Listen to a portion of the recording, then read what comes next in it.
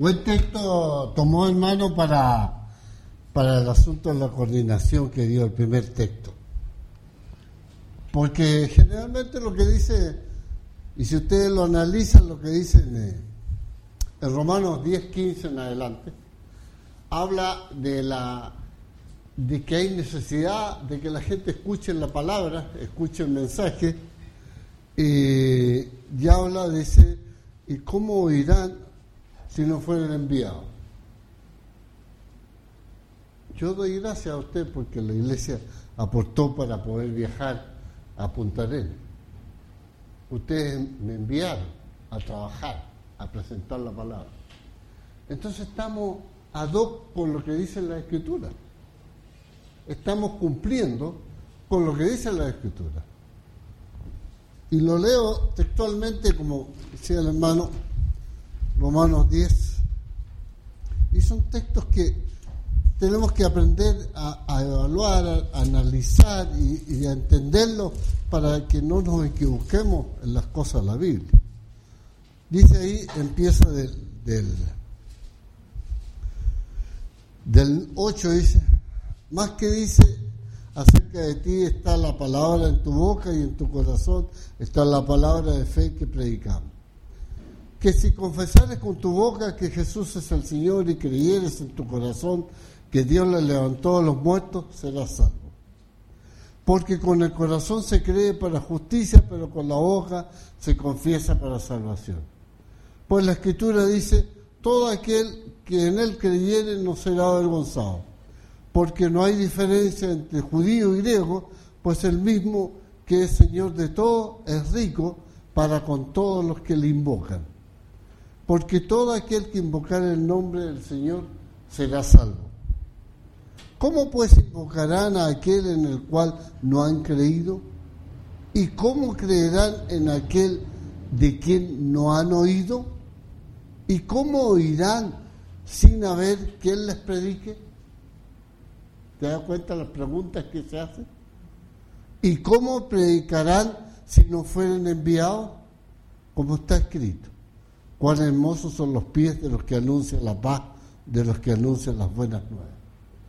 La iglesia está llamada también, así como ha recibido la palabra del Señor, a entregar la palabra. El Evangelio es para todos, no es para uno solo. El miércoles pasado, gracias al Señor, tuvimos 2 bautismos en Puente Alto. A las 9:30 de la noche tuvimos 2 bautismos. O sea, cómo la palabra se va predicando, se va enseñando y va produciendo el éxito en la palabra. Si la palabra no puede volver vacía. Si nosotros tenemos la convicción de lo que enseñamos, de lo que hablamos, y si entendemos la Escritura, vamos claros. Ahora, si nosotros entendemos, pongámosle que aquí habemos más de 2. Y como dice Mateo 18:20, donde hay 2 o más reunidos en mi nombre, yo estoy presente. O sea, Dios está presente, Cristo está presente aquí. Entonces, los cultos de adoración a Dios, cuando se estudia la Biblia y se va, uno se concentra, porque Dios está presente. Y es la convicción que tenemos a través de las Escrituras. Y nosotros tenemos que estar convencidos por lo que dice la Biblia. Si no creemos lo que dice la Biblia, estamos mal, pero lo que dice la Biblia tenemos que aceptarlo. Vamos a ver un poquito aquí cómo ser exitoso en la obra del Señor, porque cada uno tiene que buscar la obra. Pongámosle, el Álvaro está preocupado ahí de ser exitoso en los himnos, y él se preocupa y toma los tonos, todo eso, y un hermano joven, nuevo, está preocupado y estudia en la semana. Entonces, esas cosas son las que van creciendo. Ahí tenemos, ¿cómo se llama? El hijo de Pedro. El Renato, un niño joven. Y ahí lo hemos visto crecer espiritualmente. Y eso es lo que tenemos que hacer todos. No podemos llegar al Evangelio y quedarnos parados. No. Tenemos, como dice Apocalipsis, mostrar ese amor que tuvimos al principio, mostrarlo. No hay que hacer cosas que ese amor, como dice Apocalipsis 2, se pierda, se desvanezca. No. Nosotros cuando empezamos, lo empezamos con energía, con amor. Sí, yo voy a servir al Señor y me comprometo a servirle al Señor. ¿O no? ¿Fue así o no fue así? Así fue. Cada uno pensó, dijo, yo voy a poner lo mejor de mí. ¿Y qué pasó con el tiempo? Nos vamos quedando, bajando así de a poquito. No debe ser así, al contrario, debe ser alza, subiendo, una inflación espiritual. Debe crecer. Y eso es lo que tenemos que hacer. Todos preocuparnos de eso. Esa es nuestra misión. Veamos, ¿cómo voy a ser exitoso? Funciona esta cosa, pero silenciando claro. Ahí. ¿Cómo ser exitoso en la obra del Señor? ¿Cómo voy a lograr el propósito deseado? Ser triunfante y victorioso. No fallar. No ser derrotado por Satanás. 1 Corintios 15, 58 dice, sabiendo que vuestro trabajo en el Señor no es en vano. Todo lo que usted haga por el Señor, todo lo que usted hable de la palabra en cualquier parte, que le dé a la persona que le diga, que Dios te bendiga, que le vaya bien, que usted esté hablando de eso, ese es un trabajo que usted está haciendo. Aunque usted no crea. En la predicación, poco a poco, se va dando. Y eso tenemos que aportar. Me pongo este otro lado, me gusta más porque tengo más aire aquí. Ya, hacer la voluntad de Dios. Salmo 127:1. Fíjese que ese salmo, y si ustedes ven el Salmo 117, los invito a ver el Salmo 117. Fíjese que lo leí en la mañana. Un salmo muy precioso que dice que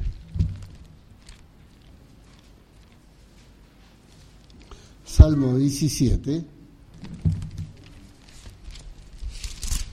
lo leí en la mañana, y un salmo pero precioso de David que está hablando aquí, del 1 al 6 nomás, fíjese. Oye, oh Jehová, una causa justa está atento a mi clamor, escucha mi oración, hecha de labios sin engaño. O sea, está hablando de que le escucha a David la oración que la hace sin engaño.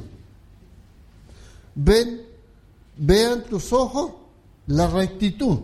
Claro que yo tengo que ponerme los lentes para ver los ojos también, ¿no? Tengo uno guardado aquí de emergencia. Vean tus ojos la rectitud. Tú has probado mi corazón, me has visitado de noche, me has puesto a prueba y nada inicuo hallaste. He resuelto que mi boca no haga transgresión en cuanto a las obras humanas por la palabra de tus labios. Yo me he guardado de las sendas de los violentos. Sustenta mis pasos en tus caminos para que mis pies no resbalen.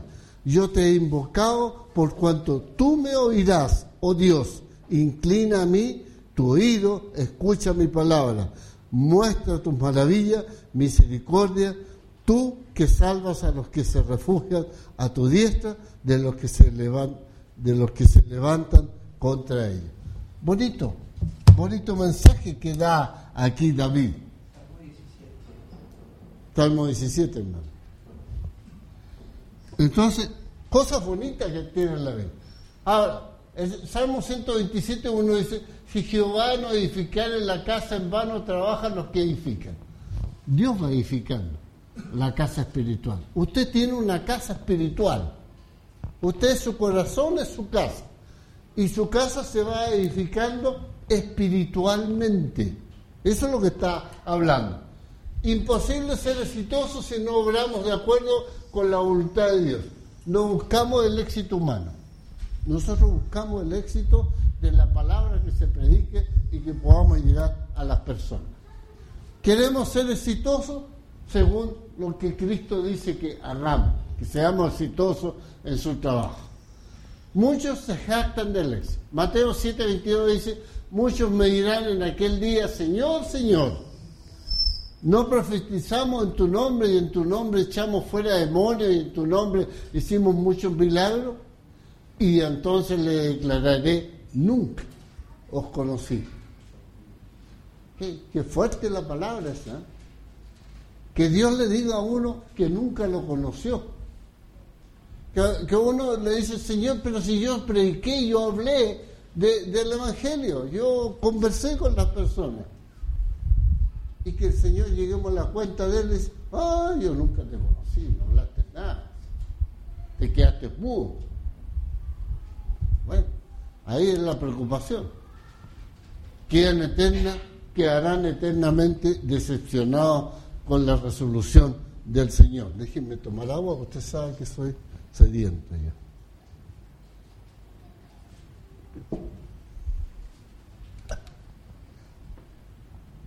Éxito, sin el favor de Dios. Muchas personas piensan en eso. Millones se jactan de sus hechos. ¿Quién no conoce a alguna persona que dice, yo no necesito a Dios, estoy bien, me va bien en mi vida, no tengo problemas, estoy feliz, gano dinero, tengo toda mi familia bien, disfruto, paseo, no tengo ningún problema? ¿Cuánta gente hay así? Mucha. Las campañas de sanidad que hacen algunas iglesias, miles de conversiones que hablan de las conversiones, pero que no son las bíblicas. Su religión establecida en las regiones más remotas del mundo. Tenemos los testigos de Jehová, los vemos trabajando diariamente. En cada esquina usted ve un testigo de Jehová. Ve un grupo de personas muy de corbata, los varones, con su sombrero blanco. Por eso no ocupo mi sombrero blanco yo, porque si no me van a confundir con testigos de Jehová. Pero si me pongo terno azul, con mormón. Ya no hay cómo vestirse ya casi. Entonces, encontramos millones de gente que tiene de sus campañas que hacen y logran atraer gente. Pero atraen gente con ideas foráneas, ideas que nos salvan. No los llevan a Cristo. Ellos tienen éxito en lo que hacen, pero es un éxito mundano. Vea usted la doctrina de los testigos de Jehová. Le ofrecen a usted una vida espiritual sin problema y no hay infierno para ellos. La doctrina de ellos, no existe el infierno.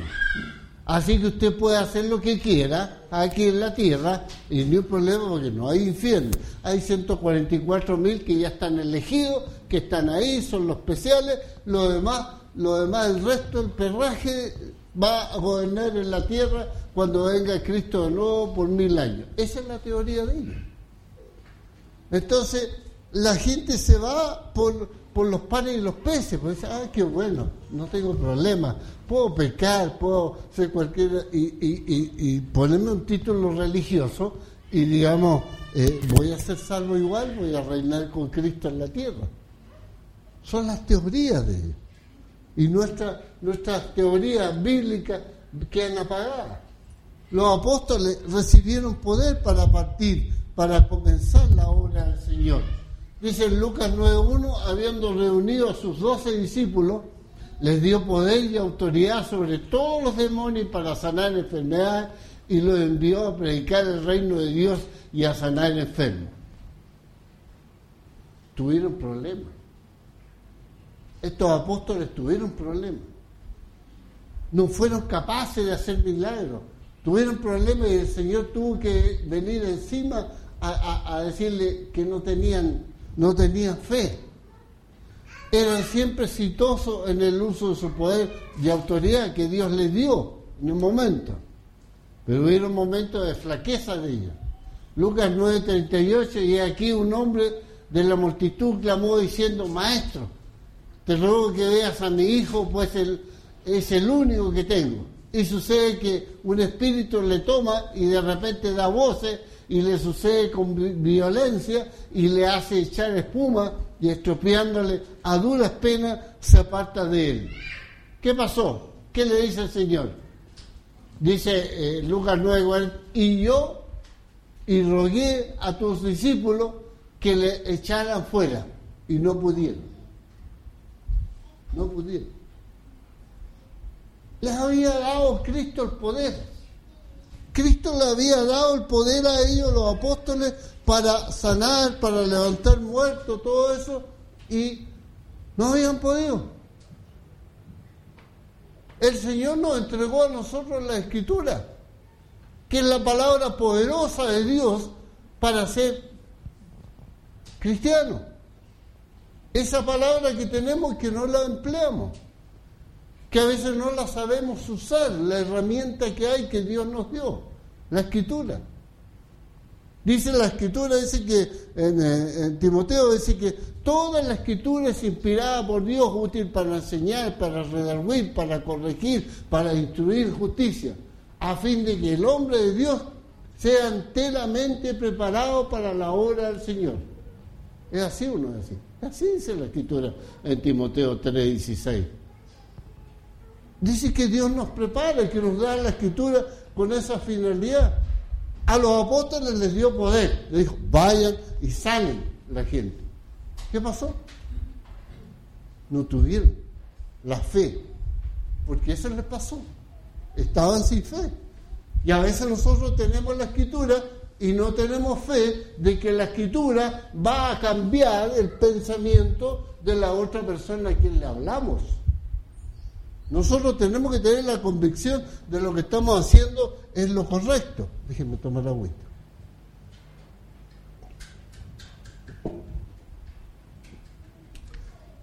No eran triunfantes sobre el demonio, más bien fracasaron. Dios le había dado poder, Cristo, pero fracasaron. Imagínense su sorpresa. Quedaron decepcionados y avergonzados. Fallaron. Ante su Señor, ante su Maestro, cuando se reunieron, bien, habían fallado. Entonces nosotros no podemos fallar porque también vamos a llegar el día que vamos a rendir cuentas arriba en los cielos y tenemos que demostrar que no hemos fallado. ¿Por qué no eran exitosos? Recuerden que recibieron un poder. Lucas 9:41. Y respondiendo Jesús dijo, ¡oh! Generación incrédula y perversa. Incrédula y perversa. ¿Hasta cuándo he de estar con vosotros y os he de soportar? Trae acá a tu hijo. Yo voy a solucionar el problema que estos no hicieron. Yo voy a solucionar el problema. Yo voy a sanar a tu hijo. Yo voy a solucionar el problema porque estos no lo hicieron. A pesar de que tenían el poder y la autoridad que yo les di. Fallaron. Los apóstoles eran incrédulos, por eso no eran exitosos, fracasaron. A los apóstoles les costó, hermano, porque eran hombres comunes y corrientes igual que nosotros. Siempre piensen eso. Eran seres humanos igual que nosotros. Y también fracasaron. Y también tenían miedo. Y por eso no crea usted que no somos distintos. Somos iguales. Somos iguales. Pero tenemos que evitar estos errores. Porque el Señor nos enseña, a través de la Escritura nos muestra los errores que se han producido. Entonces Él no quiere que hayan errores, sino que quiere que el Evangelio sea predicado a todo el mundo. ¿Qué dijo el Señor? Ir y predicar el Evangelio a toda criatura. Eso es lo que hacemos. Eso es lo que tenemos que hacer. ¿Qué dice después? Dice en Mateo 17:19, ¿por qué nosotros no pudimos echarlo fuera? Le preguntaron. Jesús le dijo, por vuestra poca fe. ¿Por qué no podemos convencer nosotros a una persona del cristianismo que necesita bautizarse? Porque nosotros somos los que estamos poniendo la traba. Nosotros no tenemos la fe en el Señor y en su obra. Nosotros dudamos de la palabra de Dios. Y la palabra de Dios es la que nos va a llevar. Juan 13:27, Satanás entró en Judas. En Hechos 5:3, Satanás llena el corazón de las personas. Él trabaja. Romanos 1:16, el Evangelio es poderoso. Es poder de Dios para salvación a todo aquel que cree en Jesús. Entonces, tenemos que creer en ese poder, porque el poder está ahí. El Señor nos da ese poder qué es el Evangelio. Veamos ahí Romanos 1:16. Dice, ¿para qué lo que es el Evangelio? Dice ahí bien claro, dice, porque no me avergüenzo. Si usted se avergüenza, está mal. Porque no me avergüenzo del Evangelio, porque es poder de Dios para salvación a todo aquel que cree, al judío primeramente y también al griego. Ahí está. No hay que avergonzarse de que somos cristianos y podemos hablar del Evangelio. ¿Tenemos suficiente fe para poder echar fuera a Satanás del corazón de cada uno? Porque Satanás lucha, él pelea. ¿Usted cree que Satanás está allá afuera? Está aquí adentro. Aquí está Satanás, aquí al lado suyo. Así como hay dos o más, tres reunidos en el nombre de Cristo, que Cristo está y Satanás también está, y entró detrás de cada uno. Y está tratando de que usted no crezca espiritualmente. Ese es su trabajo. Y esa es su misión. Romanos 10:17, así que la fe es por el oír, y el oír por la palabra de Dios. Hay que recibirla en el corazón. No les aprovechó el oír la palabra por no ir acompañada de fe. Usted no saca nada con escuchar el mensaje si no tiene fe. La iglesia es el conjunto de hermanos que se reúnen para adorar a Dios, pero en fe. Tenemos que tener fe, que la palabra es la certeza de lo que no. Falta de fe en la palabra de Dios es falta de fe en Dios mismo. Entonces tenemos que tener. Dios y su palabra son inseparables. Juan 4:24 dice, Dios es espíritu. Las palabras que yo os he hablado son espíritu y son vida. Porque Dios ha hablado a través de la Escritura. La palabra está revelada en la Escritura. ¿Para qué? Para nosotros mismos.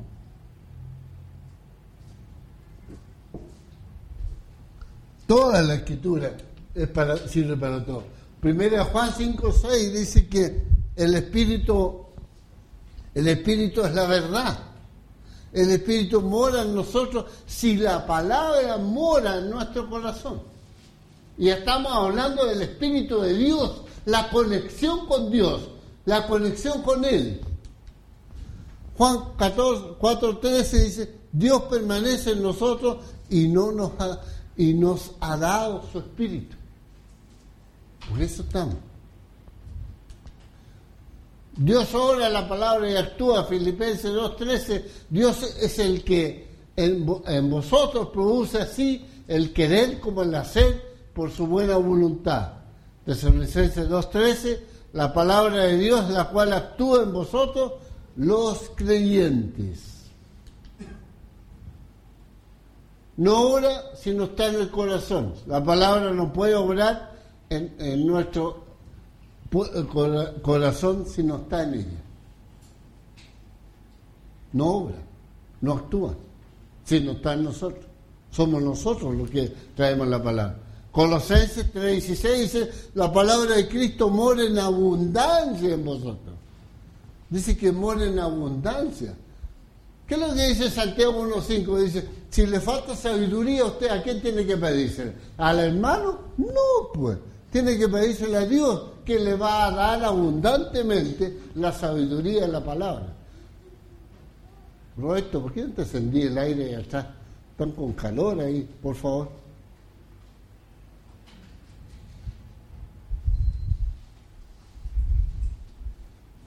La palabra de Cristo mora en abundancia en vosotros, dice. Oír y leer la Biblia, los sermones, las clases, estudiar, meditar. Los de Berea, Hechos 17:11, que lo que eran más nobles que los que estaban en Tesalónica. ¿Qué es lo que hacían? Escuchaban, atendían, qué es lo que se predicaba, qué es lo que enseñaban. Fíjense que los apóstoles estaban enseñando y y los demás le estaban viendo si el apóstol estaba diciendo la verdad con la escritura o si era algún error. No. Entonces esa es la mención que tenemos, el ejemplo. Y someternos todo a la palabra del Señor. ¿Cuánto qué? La palabra es viva y eficaz. La palabra de Dios es viva y eficaz. Produce. Obra, actúa, produce fe, motiva la obediencia. Nos cambia de nuestra forma de pensar. Es la simiente, tiene la vitalidad, produce fruto. Es la semilla porque es la palabra de Dios. Pero es necesario llenar el corazón con la palabra y someternos a ella. Salmo, Santiago 1:21 dice: recibid con mansedumbre la palabra implantada, la cual puede salvar vuestras almas. La palabra implantada. Nosotros somos implantados a la palabra del Señor en nosotros si somos fieles a Él. Primero nosotros mismos tenemos que recibir la palabra y tener una fe viva, activa. Tener la fe que nos hace crucificar la carne y andar conforme al Espíritu. ¿Quién será exitoso en su trabajo o negocio diario si no come bien? Si usted no come, va a estar débil y no va a poder trabajar. Tiene que comer, alimentarse para ser exitoso en su trabajo. El cristiano también tiene que alimentarse espiritualmente de la Escritura. Entonces, ¿qué es lo que tiene que hacer? Entonces, tampoco será exitoso espiritualmente si no come bien todos los días. ¿Qué significa? Que hay que leer las Escrituras, hay que alimentarse, hay que ponerse el propósito. Y ojalá pudiéramos tomar un libro en la casa y leer, aunque sea un capítulo, uno, o medio capítulo, o 5 versículos de un libro antes de comer. Es una buena dosis de alimentarse antes del alimento corporal. ¿Por qué no tomamos la Biblia y leemos un capítulo de un libro y seguimos así sucesivamente y tomamos el libro del mes y vamos leyendo capítulo a capítulo y después comemos? No, después de comida voy a leer. No, después de comida estoy satisfecho, tengo sueño y me caigo. Tiene que ser antes. Igual que dice, yo voy a orar en la noche, voy a orar en la cama. Se acuesta con la guatita llena, listo, voy a orar, Señor mío, se quedó dormido. ¿Sí o no? Sí, así es la cosa. Hay que hacerlo donde corresponde. La palabra es leche, es alimento, no es leche, es alimento sólido. No nos proporciona la fuerza del ánimo, la motivación para ser fieles, para luchar por el Señor y ser exitosos. Nos proporciona la palabra, la fuerza que tenemos que tener para predicar el Evangelio. Recibieron la autoridad, pero no la ejercían, no la usaban. Nosotros aprovechamos la capacidad, los talentos que Dios nos da. Acuérdense los talentos que dice ahí en Romanos capítulo 12, versículo 5 en adelante, que habla de los talentos que nosotros tenemos que ocupar en la iglesia. Dice ahí en Romanos 12, veámoslo al tiro aquí, no me voy a carrilear yo, del 5 en adelante dice: así nosotros, siendo muchos, somos un cuerpo en Cristo y todos miembros los unos de los otros, de manera que teniendo diferentes dones según la gracia que nos es dada, si el de profecía, cuando se predica, úsese conforme a la medida de fe, o de servicio en servir, o el que enseña en la enseñanza, el que exhorta en la exhortación, el que reparte con liberalidad, el que persigue con solicitud, el que hace misericordia con alegría, etcétera, etcétera. ¿Cómo nos dice? Que ahí están los dones que tenemos que ocupar. No están guardados, están ahí al servicio de cada uno.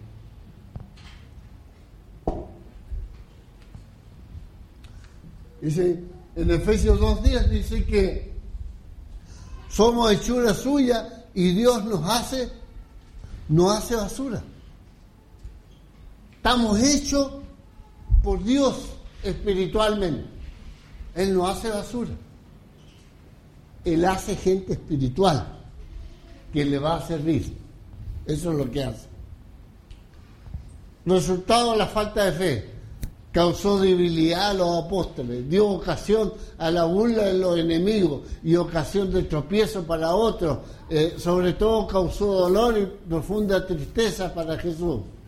Oh generación incrédula, ¿hasta cuánto os soportaré?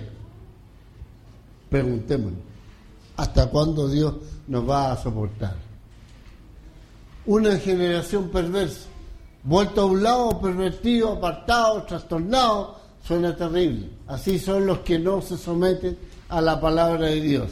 Hay solamente dos caminos: apóstoles perversos, también nosotros, si no nos sometemos a la palabra de Dios. De punto. Hagamos el empeño. Luminares o perversos. Filipenses 2:15 dice: para que seáis irreprensibles y sencillos hijos de Dios, sin mancha en medio de una generación maligna y perversa. ¿Acaso no vivimos en una generación maligna y perversa? Claro, en medio de la cual resplandecéis como luminares en el mundo, asidos de la palabra de vida. Eso es lo que nos dice el Señor. De otro modo, somos perversos. Que descienda fuego. Lucas 9:53 dice: los samaritanos no los recibieron. ¿Quieres que mandemos que descienda fuego del cielo como hizo Elías y los consuma? No había amor, los apóstoles querían pelear, eran peleadores. Si no me escucha el evangelio, lo voy a pegar a esta persona. No, no es eso. Los apóstoles también pensaron lo mismo. No, mandémosle fuego, destrúyalos porque no escucharon. El Señor dice: no. Dice, ¿qué dice? ¿No sabéis lo que el espíritu, de qué espíritu sois? Dice en Lucas 9:46, entonces entraron en discusión sobre quién de ellos sería el mayor. Los dos apóstoles, peleándose. No, yo voy a ser el mayor, sentado al lado del Señor. Imposible ser efectivo y exitoso cuando hay celos, hay contienda, hay envidia entre los hermanos. No puede haber envidia. Todos tenemos que tener el éxito. Este trabajo de la evangelización es de todos. Todos tenemos que estar esforzados en trabajar. Los tales no van a heredar el reino de Dios si están con esas ideas foráneas. Los éxitos llegan al fruto del Espíritu. En Gálatas va a ser fruto del Espíritu. Es amor, gozo, paz, paciencia, benignidad, bondad, fe, mansedumbre, dominio propio. El Espíritu produce este fruto a través de la palabra de Dios. Fracasaron porque no oraron. Los discípulos le preguntaban aparte: ¿por qué nosotros no pudimos echar de fuera los demonios a esta gente, a este joven que nos trajeron? Dice, le dijo a este género, ¿por qué nosotros no pudimos echarle fuera? Y le dijo, este género con nada puede salir, sino con oración y ayuno. Ayuno, texto dudoso, no había tiempo para ayunar, pero sí había tiempo para orar. Podían hacerlo, poner todo el corazón en la oración. Nosotros, ¿qué es lo que tenemos que hacer? Orar fervientemente a Dios para poder echar a Satanás de nuestro corazón. Pedimos la ayuda de Dios para enseñar efectivamente, para poder convertir almas, para poder restaurar a los hermanos caídos, para, si fracasamos porque no oramos, fervientemente a Dios. No voy a seguir con esto. Creo que ya con esto estamos cumplido ya la misión de esta mañana. Tener plena fe en la palabra de Dios y en sí mismo, dejar toda la perversidad, la carnalidad, tener espíritu de mansedumbre, orar fervientemente a Dios. De esta manera podemos echar fuera a Satanás del corazón y también a los otros. ¿Cómo puede ser exitoso en la obra del Señor? Ahí tiene toda la receta, gratis la receta. Ahí está la receta para que cada uno lo pueda hacer. pidamos a Dios que nos dé la fuerza, que nos dé la energía, que podamos cumplir con su meta. Mateo 28:18 dice que a Cristo se le dio toda la autoridad en el cielo y en la tierra.